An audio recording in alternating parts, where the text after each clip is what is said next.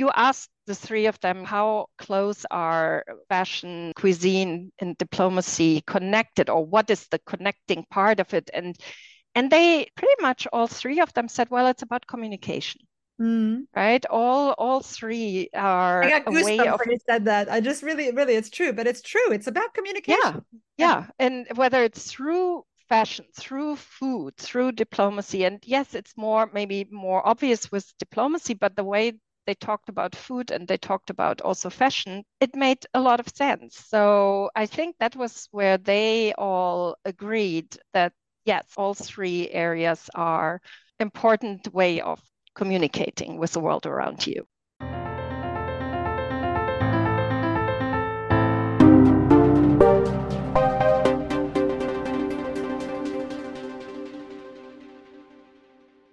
Welcome to Language and Culture with Dr. J. This episode is meant to recap in English what was said in the interview conducted in German with the French Consul General to Northern Germany, Valérie Lübken, the fashion influencer Britta Ahrens, also known as Mrs. Moin, and of course, the star chef, restaurant owner, and activist Sebastian Junge, who hosted our event at his restaurant Wolfs Junge in Hamburg, Germany. To help me talk about what was said in the German episode and to add her take on things is my college friend, Myriam Vukovic. Myriam is an associate professor at Georgetown University, where she teaches in the Department of Global Health. Myriam and I studied together at the University of Kansas. While I was finishing my PhD in French literature, Myriam finished hers in American studies. After our college years, Myriam spent quite a bit of time in the eastern and southern parts of Africa, working on HIV prevention and developing programs around sexual and reproductive health issues. Myriam is originally from Germany, but she has a bilingual ancestry. Her mother is German, but her father was from Croatia. Myriam is married to a German man with whom she has 3 wonderful sons, and they live in the Washington, D.C. area. Welcome, Myriam, to the podcast. Thank you so much, Henriette, or Henriette, how I got to know you. But now you're in Germany, and it's fascinating how our paths crossed, and over, now 3 decades, basically, since our days in Lawrence, Kansas. And it's such a pleasure to be here and to be invited. And I'm really excited. And I have to say, I very much enjoyed listening to the German version of the podcast. Yeah, I can't wait to hear what you thought of it. And I think we should try to go through it chronologically and sort of recap what was said. So I began the interview by introducing the 3 guests. Valérie Lübken, who is a career diplomat and has held posts in Israel, the United States, Belgium, and Germany. Britta Ahrens, or Mrs. Moin, who worked for a long time as a fashion designer for golf clothing. She had her own label, Brittigan, and designed and produced the golf clothing through her company. And a few years ago, Britta took a slightly different track and is now a content creator and fashion influencer. She's very popular here in Hamburg and is known as Mrs. Moin, which is quite cute because in Hamburg we greet each other by saying Moin. So she's the Hamburg version of Mrs. Hello. And my 3rd guest was Sebastian Junge, Mr. Wolfs Junge, who has worked in some of the fanciest restaurants in Hamburg, including at the Fairmont Hotel 4 Jahreszeiten, where he completed his apprenticeship to become a chef. He has also spent time in Australia learning the many barbecue techniques there, and he has spent considerable time on farms and at bakeries in the Hamburg area, learning bread making techniques, for example. In Sebastian's restaurant, everything is Land und Handgemacht, or in other words, regionally produced. Sebastian believes in growing his own vegetables and having animals locally raised for his restaurant's kitchen. He places value on fair wages, fair treatment of animals, respecting the animal by using every part of its body. He makes sure that everything in his restaurant was locally made, really from the candles to the dinnerware. Everything reflects a sense of sustainability and environmental consciousness. And my very first question asked these 3 guests to relate their particular field of expertise to and express their values about fashion, cuisine, and diplomacy. So, Myriam, what are your experiences with fashion, cuisine, and diplomacy? And what struck you as particularly interesting in the responses of the guests in the German interview?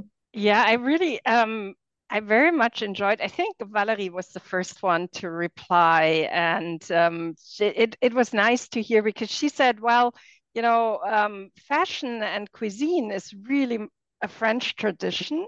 She really talked about how both of these areas are important for diplomatie d'influence, she said, for diplomacy of influence. And I thought she talked about how what an important role and instrument French cuisine and French fashion play in diplomacy. And she talked about how chefs are being so trained in Paris basically, and then they do get sent to the different French embassies to really, really make sure that there is good food available. And also she talked about how, for instance, the first ladies in France, from Carla Bruni to Brigitte Macron, are really important in showing off also French fashions. And so I like that. I was really impressed because I wasn't thinking necessarily that way, but for France, it really made sense to me. And on a personal note, I have to say the Georgetown, the campus is just across from the French embassy in DC. And yeah, and they have a very good chef and a very good restaurant. And actually, before COVID, the embassy was open to everyone to go for lunch. And I even have a lunch pass for the French embassy, a real, pass I can get into the embassy and use the restaurant for lunch. And it's fantastic. And you can book even tables and so on. But the problem is that they closed it down, obviously, during COVID, and now they didn't reopen it to the public. So we were very disappointed in our department that we can't have lunch at the French embassy anymore. But so and what a great way to connect already through that diplomacy. yeah, when she said that, I was like, oh yeah, I've benefited from the good chefs at the French embassies. So I have to say, I'm very much I love good food. I love cooking. I love world cuisines from everywhere. And so the cooking part, or the cuisine part, I was very interested in. I'm not so much of a fashion person. I like nice clothes, but it's never been a big part of, my, I don't know, identity or what I'm interested in. The food part and the diplomacy part is definitely closer to my heart. Also from my background and what I've been doing in my life and what I'm teaching and working with and so on. But still, talking about Britta, I think she was the second one, and she was talking about how fashion for her is really an expression of personality, and that what I liked what she said is that no matter what you wear, other people see it. So it's part of communication. It's a way you communicate with your surroundings, and how people, even if you don't open your mouth, people will look at you and you make some kind of statement, whether you're a fashionista or whether you just put on your sweatshirt and your jeans and go out. But people see it and they sometimes think about it. And that made me a little bit, I'm like, oh gosh, I should probably pay more attention to it. Because I don't really, I was thinking when I listened to her, I was like, what am I trying to say with my, clothes? And well, it's your first point of contact, right? I mean, it is exactly. So I thought that was interesting as well. And then, Sebastian, he was, it was interesting because he talked a bit about his restaurant and how, that what you just mentioned also, how important the sustainability is to him and local products and all that. And he also said, that food or cuisine and fashion are both part of society and of, people's consciousness. But he went very quickly into much more critical understanding of those concepts and disparities. He pointed out, very, very different disparities. He talked about sustainability. So, and he also said, these are really elitist topics to discuss, cuisine and fashion in a world where so many people don't have access to either. And really, with climate change and environmental issues, and that caught me. It was interesting how fast he turned to the political Right. And dimension. I mean, he is an activist, right? He's Mm-hmm. very, very active, not just in his cuisine and a food activist. And so that's, if you remember my answer, I said, oh, wait, I wanted to begin lightly. We'll come back to them. We do come back to this very point at the very end. I just thought, let's have a little lighter interview. Yeah, but that was his whole take, Yeah. Yeah. and I found it interesting because he said, yes, I mean, food and diplomacy really go together. And I think that is so true. No matter where you go in the world, whether as a diplomat or as a tourist or just as, for work or anything, it's very much food is part of it. You eat with people wherever you are. You eat in local restaurants. You explore the cuisine and you bond over food. And if I remember, our college days, we Oh, came. I'm glad you bring that up. Yeah, Yeah, please. our friends were from all over the world, and we did these potlucks. I remember at my place really with everyone, whether we were from, Latin America, from Africa, or from Europe. Everybody brought dishes, and it was fantastic in that regard. And we bonded over all those dishes. I remember that. It was Absolutely. really important. And the So, Latin American guys with their parillas and asados and everything. And yeah, and the Ethiopian food and whatever, yes. Brazilian food. And we had so many different And dishes. And I remember you making typical German dishes, your knödel, and I remember sort of these yeah, very traditional. Indian food, anything. Yeah, And I think so for me, as I said earlier, the food part and the diplomacy part are definitely I can see that connection very closely. But how Valerie talked about fashion, I could also see, that depending on your background, and I loved, well, that comes later, but we talk about your story about your mom's suit, and yeah, that's yeah.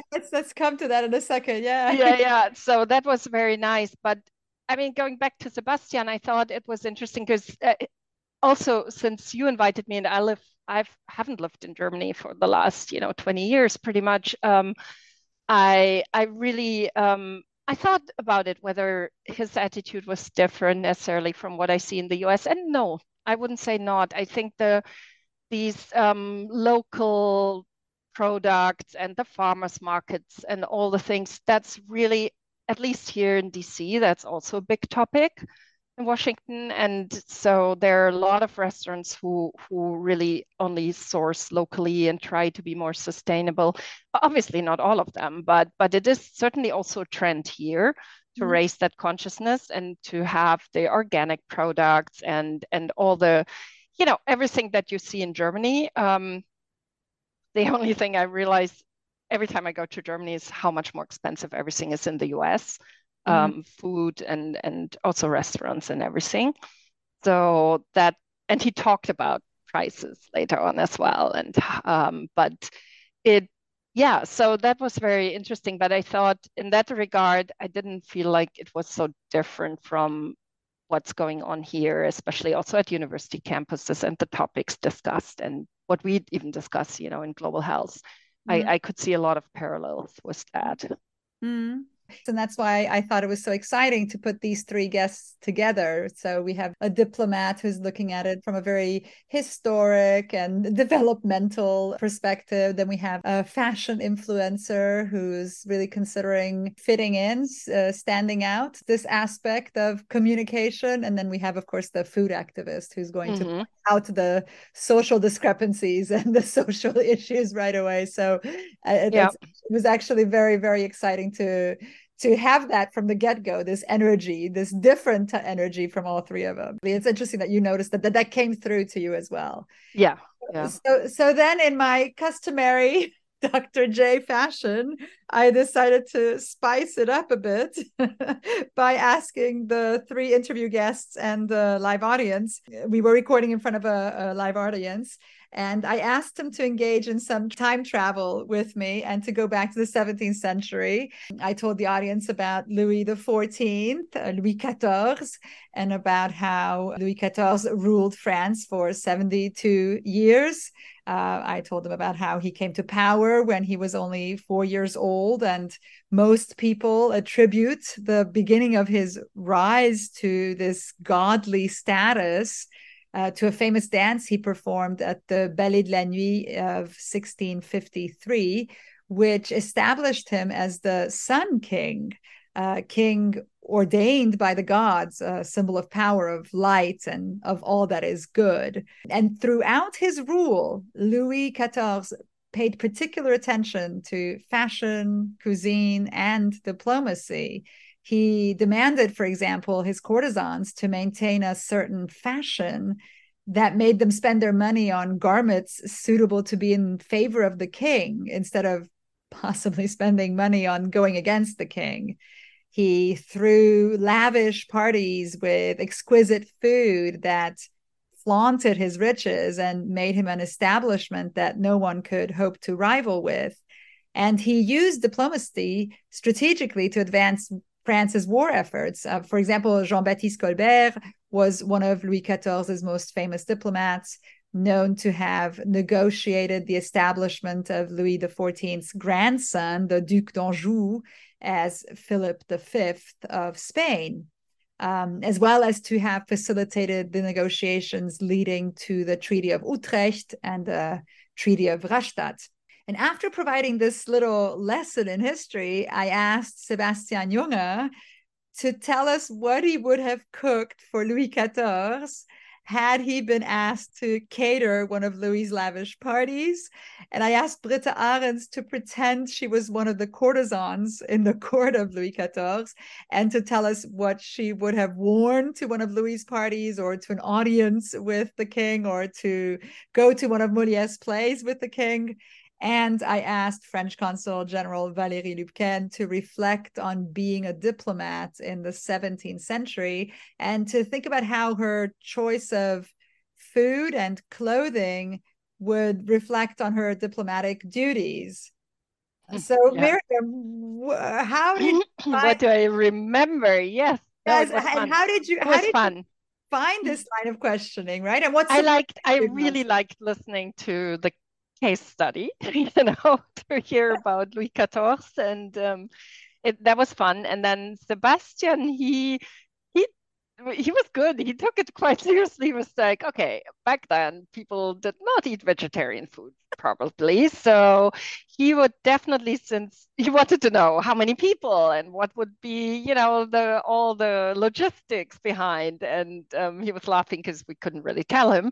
But he said, okay, what he would do is to use definitely, and I don't know how you would say that in English, Ganztierverarbeitung. So he would use a whole animal, like everything of the animal. And he decided that the best animal to use would be a pig.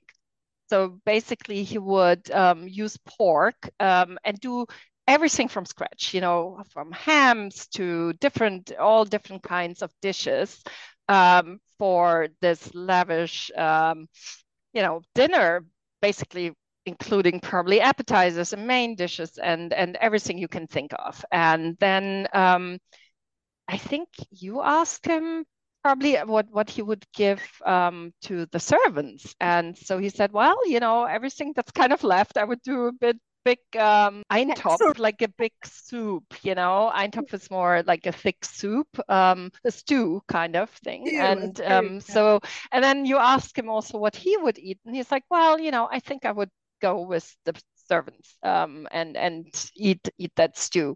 But he would steal some of the sausages.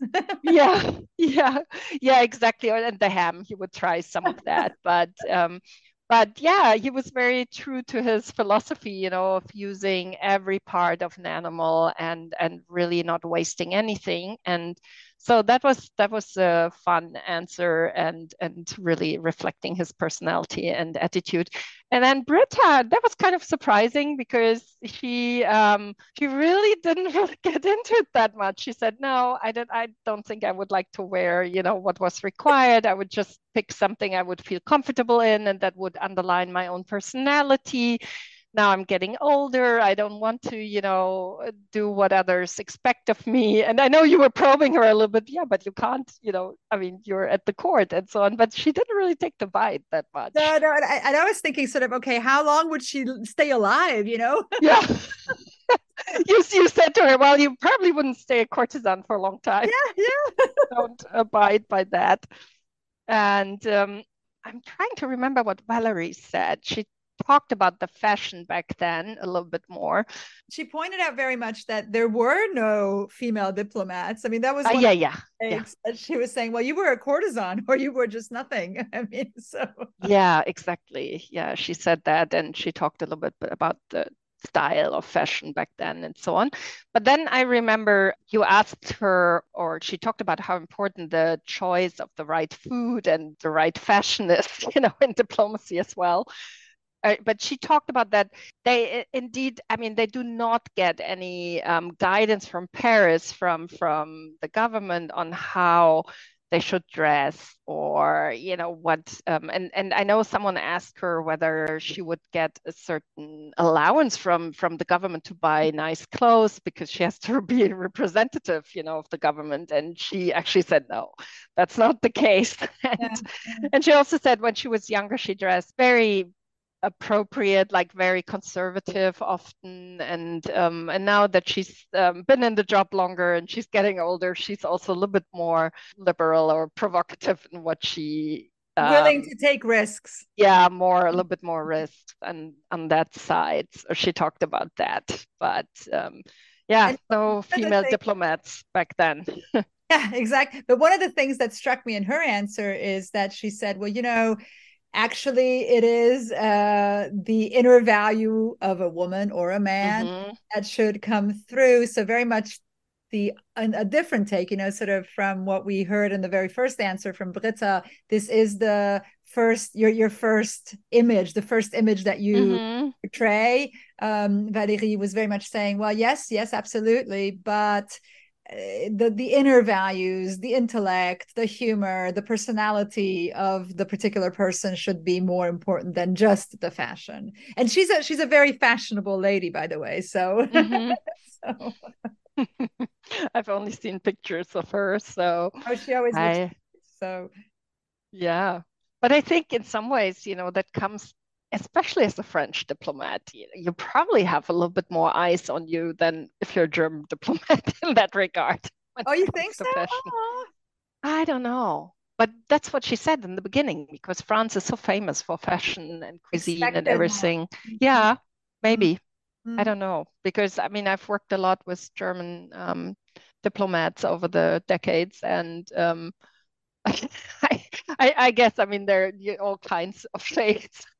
But fashion was probably not very high up there, I think. So, but clothing in Germany, the emphasis is always on functionality. So there's these very, very good, high quality garments or pieces of clothing against the rain, for warmth, for comfortable boots, for riding your bike, and less, I think, also in my experience, somewhat less on the flair or the expression of the personality. Yeah. So then we skipped forward a few hundred years to 1910, when Coco Chanel opened her first atelier in Rue Cambon. And Coco Chanel's very person unites fashion, cuisine, and diplomacy. And I pointed this out. I also mentioned how Vogue magazine recently reported on Coco's culinary preferences. Coco Chanel loved wine and caviar, and actually used the two as her secret potions for staying young. Vogue also quotes Coco Chanel as saying that champagne was also one of her favorites, although she only consumed it on 2 occasions, when she was in love and when she was not. And so this got a laugh from the audience. Then I went into telling them about how the Victoria and Albert Museum in London, the V&A of South Kensington, has been hosting an exhibit called Gabrielle Chanel Fashion Manifesto, which displays evidence that Chanel collaborated with the Nazi regime, working as a Nazi agent. But interestingly, the exhibit juxtaposes these documents with evidence that Chanel actually worked for the French Resistance. And among these documents are also official governmental verifications that list Gabrielle Chanel as an active member of the Resistance. And all these political or diplomatic activities are displayed alongside the fashion that Chanel created in these years. Her pink suits, her red velvet gowns, jersey dresses, the little black dresses, evening trousers, or the perfume Chanel No. 5. Chanel was a survivor who walked the line in order to assure the success of her company. She did not hesitate to use men to achieve her goals, whether they were Nazi officers such as Baron Hans Günther von Dinklage, or artists like Picasso or Jean Cocteau or Igor Stravinsky, all three of whom were also her lovers. Chanel also had a close relationship with Winston Churchill, who even painted a portrait of her. So the V&A exhibit was opened in September of this year and will run until the end of February 2024, if any of the listeners would like to check it out. Chanel is an undisputed fashion icon. From the mystique and romanticism and flair of Coco Chanel herself, to the spectacular Chanel fashion shows, to the stores that even the most elegant ladies are willing to wait outside of, but where the sales assistants tend to your needs with refined cultural knowledge and the gentleness in their manners and service that is rare to find anywhere. I use the phrase Chanel, c'est la classe. Right after that, I told the audience about another company, MadeaufVeddel. And this local atelier that is headed by Johanna von Frieling and Johann Ambacher combines the know-how and craft of the Veddler Frauen, the ladies from Veddel, the mainly migrant women who live in this area of Hamburg, with modern mechanical textile production. They can produce single pieces or mass produce according to the client's wishes. They help young designers try out their designs. They make from prêt-à-porter to haute couture, and all this in a working class neighborhood of Hamburg in Veddel, where most of the inhabitants have a migrant background and come from Turkey, the Middle East, or Eastern Europe. MadeaufVeddel combines traditional techniques in sewing from all these different parts of the world, and it is an ultimate symbol of true integration. It unites the traditions and cultural impulses of migrant women with today's Germany. And in my opinion, it serves beyond fashion a powerful social need. But I didn't let the audience, I didn't give them a question yet. I had to tell them about the suit I had decided to wear for the evening. And you mentioned it a little bit earlier. And so I wore this suit that was handmade by a Hungarian seamstress who made it for my mother right before we immigrated from Romania to the United States. And, my mother had read all the fashion magazines she could get her hands on. She religiously watched Dallas, which was the only TV show available in Romania at the time. And she really tried her very hardest to design a suit that she felt would be worthy of the US. She wanted to fit in, but still show pride in being Eastern European. She wanted to make sure she would not arrive in the US and look poor or inelegant. And the suit I had on for the German interview is what my mother wore on the Tarom, which is the Romanian airline, the Tarom flights from Bucharest to New York in October 1984. And I have kept this suit, and it has become my good luck suit that I have worn to pretty much every important job interview or occasion that was significant for my professional career. And after pointing out all this information and providing all this information, I finally asked my question, or rather a row of questions.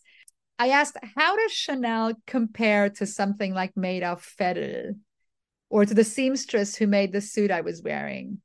And how does the cuisine of a restaurant with Michelin stars surpass others? And is Sebastian Junge's restaurant rather Chanel or MadeaufVeddel, or where does he fit in? And where do we put home cooking in this whole scheme? So Myriam, what do you think?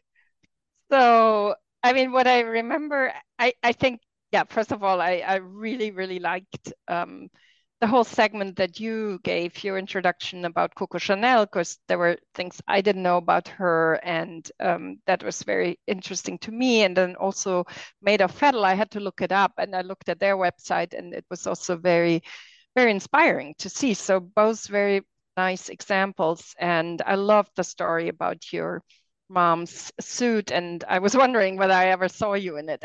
Maybe I have. I'm not sure. So you have to send me a I wore it picture. to my defense for my doctoral dissertation. Yeah. Yeah. Yeah. So that's a wonderful. It was such a powerful image, I thought, about, the importance again of fashion in that sense of making a statement and wanting to fit in and wanting to belong. And so I think these, especially from migrant background and immigrating in the US, and I really liked that image and how important it was to your mom and how this has become a family tradition for you. So that was very powerful. And when you asked these questions, I think Sebastian was the first one to talk about that. And I think he has a little bit of an issue to reconcile, his very fancy, very good, but probably also expensive restaurant with his Very own, expensive. yeah, exactly, with his own self identity, because he said, well, he thinks he identifies more with Made in Veddel in a way because he feels like has a working class background, and his values, he feels much more related to the working class than to the elite, even though now he's offering foods that most people cannot afford probably. But that was interesting, and That he came the comment came from the audience as well. But yes, but there are many social classes that would not even yeah, dare to walk into your yeah. restaurant. Yeah, and he answered to that. He said, well, yeah, I mean, granted, most expensive restaurants are for elites, but at his particular restaurant, he said, well, we try to offer, lunch, a lunch menu that is definitely less expensive, that makes it more accessible to people with less financial means. And he also talked about projects they are doing. So, like in terms of making good food more accessible to the masses in a way. And then I think it was Valérie, she talked about how Chanel over the last 20 years has really changed as a company and how they have become much more socially conscious, and that they had, for instance, I don't know if it was a fashion show, an event in Dakar in Senegal, and that they have really started working with designers there and with over, long-term development projects in Senegal, and that she sounded very proud of it as a French diplomat. Yeah. How Chanel is actually using its clout and its reputation for the good of communities around the world at this point, and has definitely developed what you would call social corporate responsibility and an interest in global development issues. So I thought that was very interesting. She pointed that out. And then I think Sebastian also talked, and maybe Britta, I don't know if it was Sebastian or Britta, maybe Britta. She talked about how fashion, making nice clothes and good food is a craft. It's really, and she talked about it's so important to really, really maintain the craftsmanship behind all those things, that we shouldn't fall prey to, cheap food and cheap fast fashion. And she was talking about how important it is to maintain high standards in craftsmanship, whether it's in cooking or in making clothes, and how everything right now is really too cheap on the world market, and how, for food and for fashion. She didn't really like this distinction necessarily in haute couture and haute cuisine and low food, low fashion. But she said that we definitely have to become more conscious about that good products, whether it's in fashion or in cuisine, cannot be cheap just by definition, because it takes a long time and good materials, whether it's good food or good ingredients or so. The first comment she talked about that. Came from someone in the audience who is from the textile industry, and she talked about, for example, sewing beads onto clothes, things like that. It's a craft that's getting lost. And Britta talked about how when she had her label, when she was designing these glove clothing, she really wanted to use good materials. And I don't know if you remember this one example where she took a young assistant to where they developed the cotton and the cotton products, and the young assistant was absolutely baffled by how long it takes to process it, and how long and how complicated and how expensive it is to actually, come up with these organic garments. And it's and that it's impossible basically if you buy jeans for a child, she said, for €9, it's not possible to make it for €9. So there's something wrong in the whole value chain. There something is amiss. The people who make it do not get paid, and there must be a lot of negative environmental impacts of this fast fashion and so on. And so I think that was very interesting and fit well with Sebastian's arguments from the start of the podcast, right? Where he talked about how important it is to have much more social and political consciousness when it comes to what we eat and what we buy. And so that was a big topic. And how do you feel? Because this is right up your alley. Yeah. I mean, I've taught, for instance, for a few years, a class that we offer for our juniors in global health, have to take that, 30-year students, for the Bachelor of Science in Global Health at Georgetown University, and it's globalization and health. And we talk about fashion, for instance. It's one of the topics we cover, and we look at the working conditions in especially, we looked at Bangladesh as examples, and other places, and Vietnam and so on, where some well-known examples, of bad working conditions simply, and really, really long hours and no working protections, and from child labor to just really bad health impacts. But then we also talked about, and the students didn't know that very much, about the environmental cost, really, and how fashion is one of the biggest polluters, actually. And how, us, and especially also students, that age group going to chain stores that have, the fashion every month, basically. The latest fashion, the latest fashion, and it's very cheap, and you basically throw it away afterwards because they don't want to wear it. It's not cool anymore. And so that's something we teach as part of global health, actually, because of the negative impacts on individual health when it comes to working conditions, but also on environmental health. And so that rang a bell. And also nutrition, it's the same thing. I teach, I don't teach like clinical nutrition, but I teach about non-communicable diseases and the rise of obesity, and and malnutrition, whether it's over or under nutrition, these topics.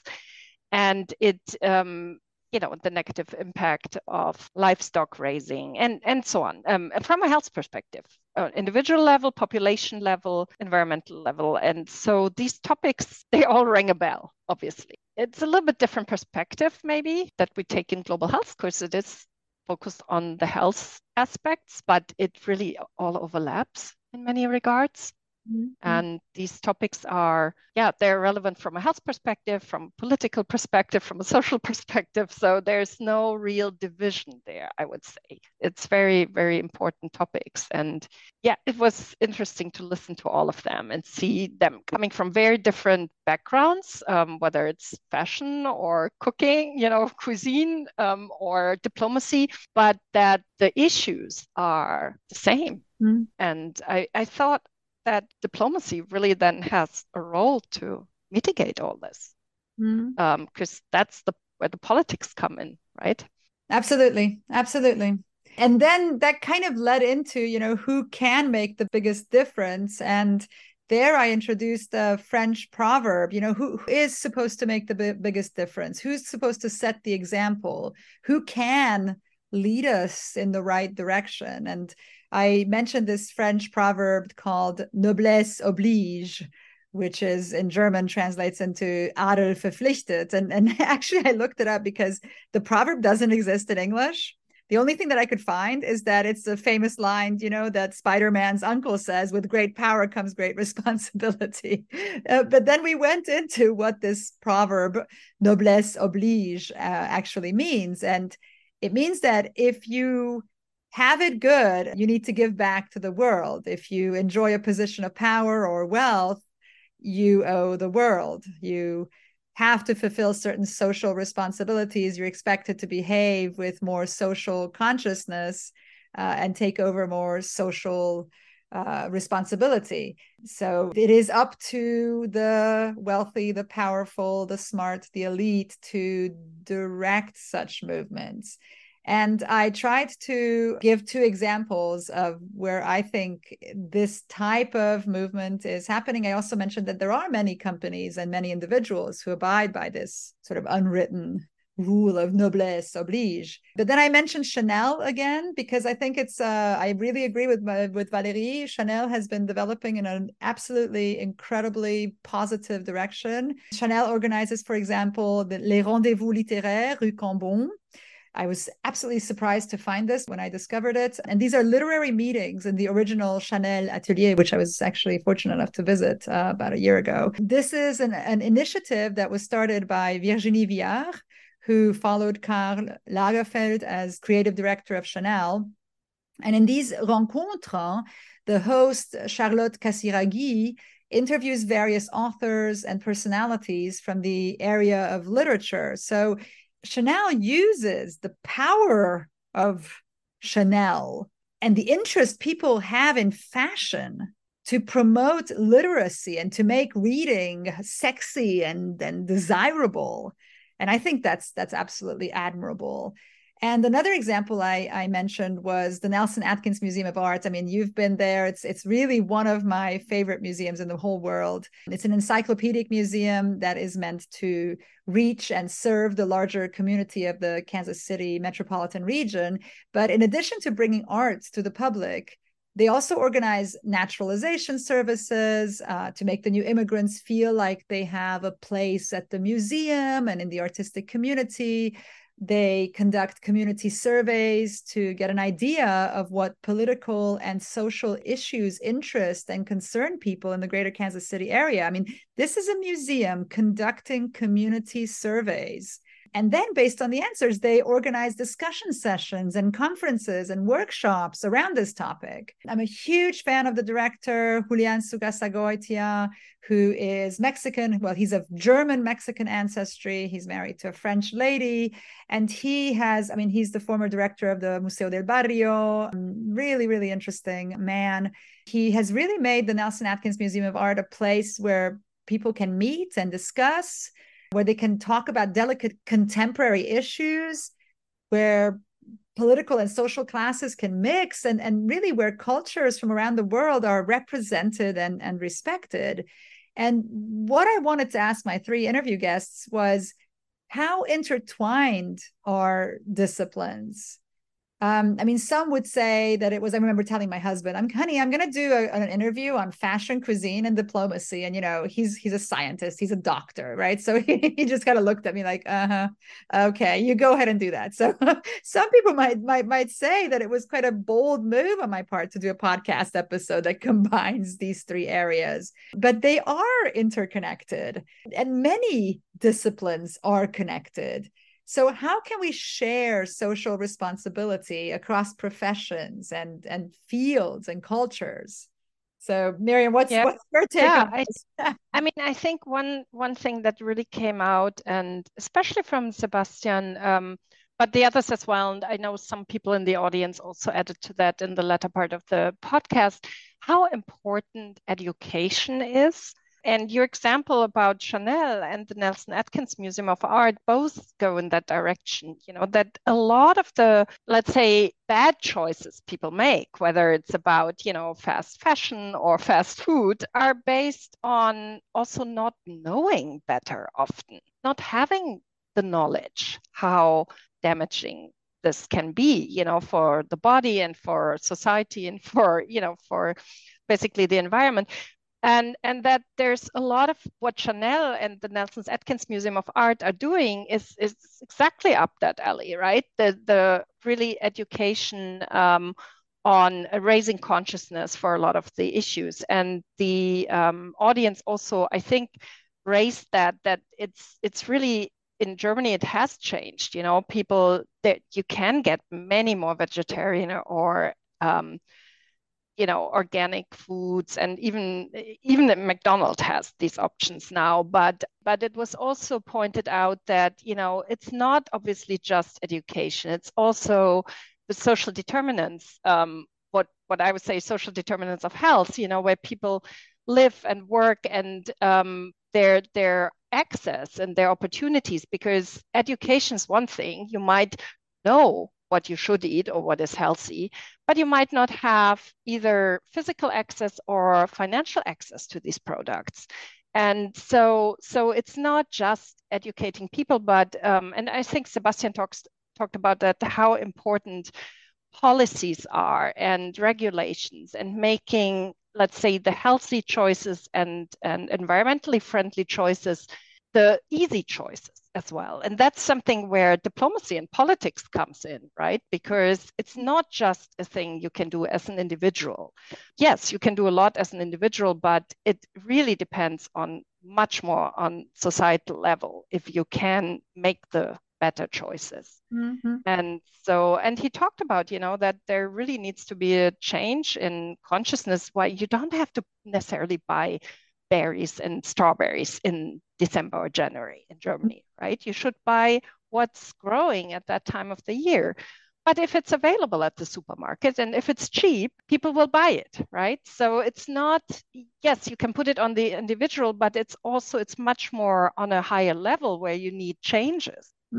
But I think that there's so many of these images that we get from bigger companies, from social media, from movies, how it's portrayed. One of the things that Sebastian mentioned was, with the price of a currywurst. So he was talking about getting sort of fast food. And he was saying, yes, but fast food is not cheap. You can get, for that amount of money, you can buy a bag of organic potatoes, and you take your little piece of butter and some of your herbs, and you can feed your entire family. So it's also these images of, what is portrayed. And that's why I think this connection of Chanel to literacy is so important, so significant. A lot of young people, and perhaps also younger kids from lower income families or different social milieus, look up to these brands and look up to these images, these iconic, images of what we are supposed to seek. You know what I mean? That is the ultimate symbol of success.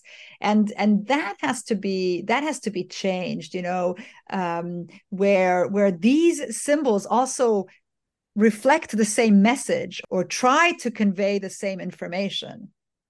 Valérie talked about it also. It was nice. She talked about her daughter who studies fashion in Paris, and that and in the first moment you think, oh, okay, she's studying fashion. But then she said, well, her daughter is so conscious about what Valérie buys, about the CO2 that was basically used while the fashion was made. And she has really convinced Valérie to buy a lot of designer labels secondhand. And so that was nice to hear that, even in the younger generation, the people who study fashion have a very different consciousness about it than maybe our generation 30 years ago. I have friends who studied fashion, and I'm not sure how much they, 30 years ago learned about these things while they studied fashion. But it seems to be very much a change of consciousness there. And you asked the three of them, how close are fashion and cuisine and diplomacy connected, or what is the connecting part of it? And they pretty much, all three of them said, well, it's about communication.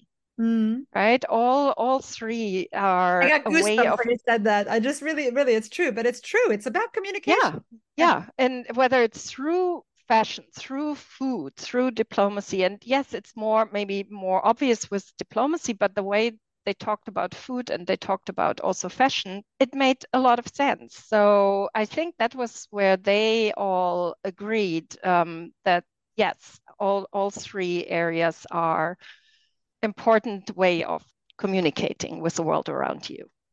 Absolutely. So at the end, we circled around and we got serious, like Sebastian wanted to get it serious at the very beginning. And at the very end, the discussion turned really more political.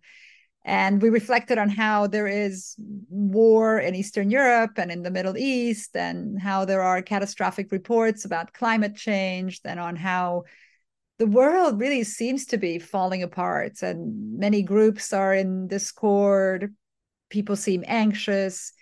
And we asked ourselves whether this was a time when we could talk about fashion. We asked ourselves, could we discuss fine cuisine in such times? And was there still enough time to manage our world through diplomacy? And Myriam, I'll let you recap again and tell us Yeah. about your take on it as well. Yeah. So yeah, so what was nice because your introduction about the current state of the world, yeah, it is pretty bleak, and one could despair and say, okay, maybe we should have a podcast about the situation in the Middle East and not about fashion and cuisine and diplomacy. But I really liked their answers, and it made me feel better too, because Sebastian was saying, yes, absolutely, we can talk about these issues, especially though also about conscious consumption, about really how can we enjoy and consume, but also do it in a more sustainable way. But he also said it's important to have, to enjoy the beautiful things in life, and cuisine is definitely for him a big part of that. And it's good food is what makes life more beautiful and more bearable. And so for him, that was still he really was affirmative about that. And then Britta also said that she said, yes, we have war, but I'm not the war, Love that. and Yeah. yeah, and I thought it was interesting. She said, there's so much bad going on that I'm consciously following the events and the news, but I need to have time to spend on beautiful things, and that, just that my personal life better in a difficult time. And so that was important. And also Valérie said, yeah, it's hard as a diplomat right now. It's really hard, and things move too slowly. And she wishes, for peace and for ceasefires and so on. But she said, well, diplomacy has to go on, and we work on it every day. And so all three of them were like, absolutely, we can talk about these things, and it doesn't mean we forget what's going on in the world, but it also means that there's hope for more beautiful things, and we all need also outlets for, yeah, to feel good about ourselves and our lives, even though there's a lot of negativity around. And I agree with that, I have to say. Myriam, thanks so much for reviewing the episode with me and for giving me your thoughts and input. Any last words that you'd like to add? Anything that maybe you'd like to say in addition to what has already been said? Well, first of all, I really appreciated listening, because that's not usually what I listen to, right? I would probably listen more to something about global topics, health, and about the world situation, so on. So it was really nice, and to reflect on, because obviously in everyday life, yes, food and fashion, and this is very important for everyone. It's what we do every day, decide what to cook and what to wear, and it's really a big part of our lives. But then also, it inspired me. I mean, especially Sebastian, I was thinking more about also what we consume. And I know you said that in the podcast as well, how as busy moms with three kids and working full time, and you go to the supermarket, and sometimes you pick, and oh, this is cheaper, and we buy it, and not as conscious as Sebastian probably wants us to be. So I thought that was also a good reminder of maybe changing my own behavior in some areas. But then again, also on a more global level, how all these topics really intersect and how I also feel happy that I covered a lot of these topics with my students from a little bit different angle, but it was a good reminder how we all share the same, issues and responsibilities. And it was just a nice time spent listening to them. Very much appreciated. Well, thank you so much. Before we go, I'd like to also thank my dear friend Jane Hermstedt. I think you remember her, for her help with the research on Chanel. And I'd like to say to my faithful listeners out there, I'm listened to in over 100 countries around the world, which is a particular point of pride for me. Thank you all the listeners. Thank you so much for your support. Myriam, again, thank you so much. It was so great catching up with you. And it's been so interesting and exciting to hear how, what was important to you and what you took out of the episode. It's been really, really, really exciting reviewing it with you. So thank you so much. Thank you so much, Henriette, for inviting me. That was fun. Be well, everyone. This is Dr. J signing out.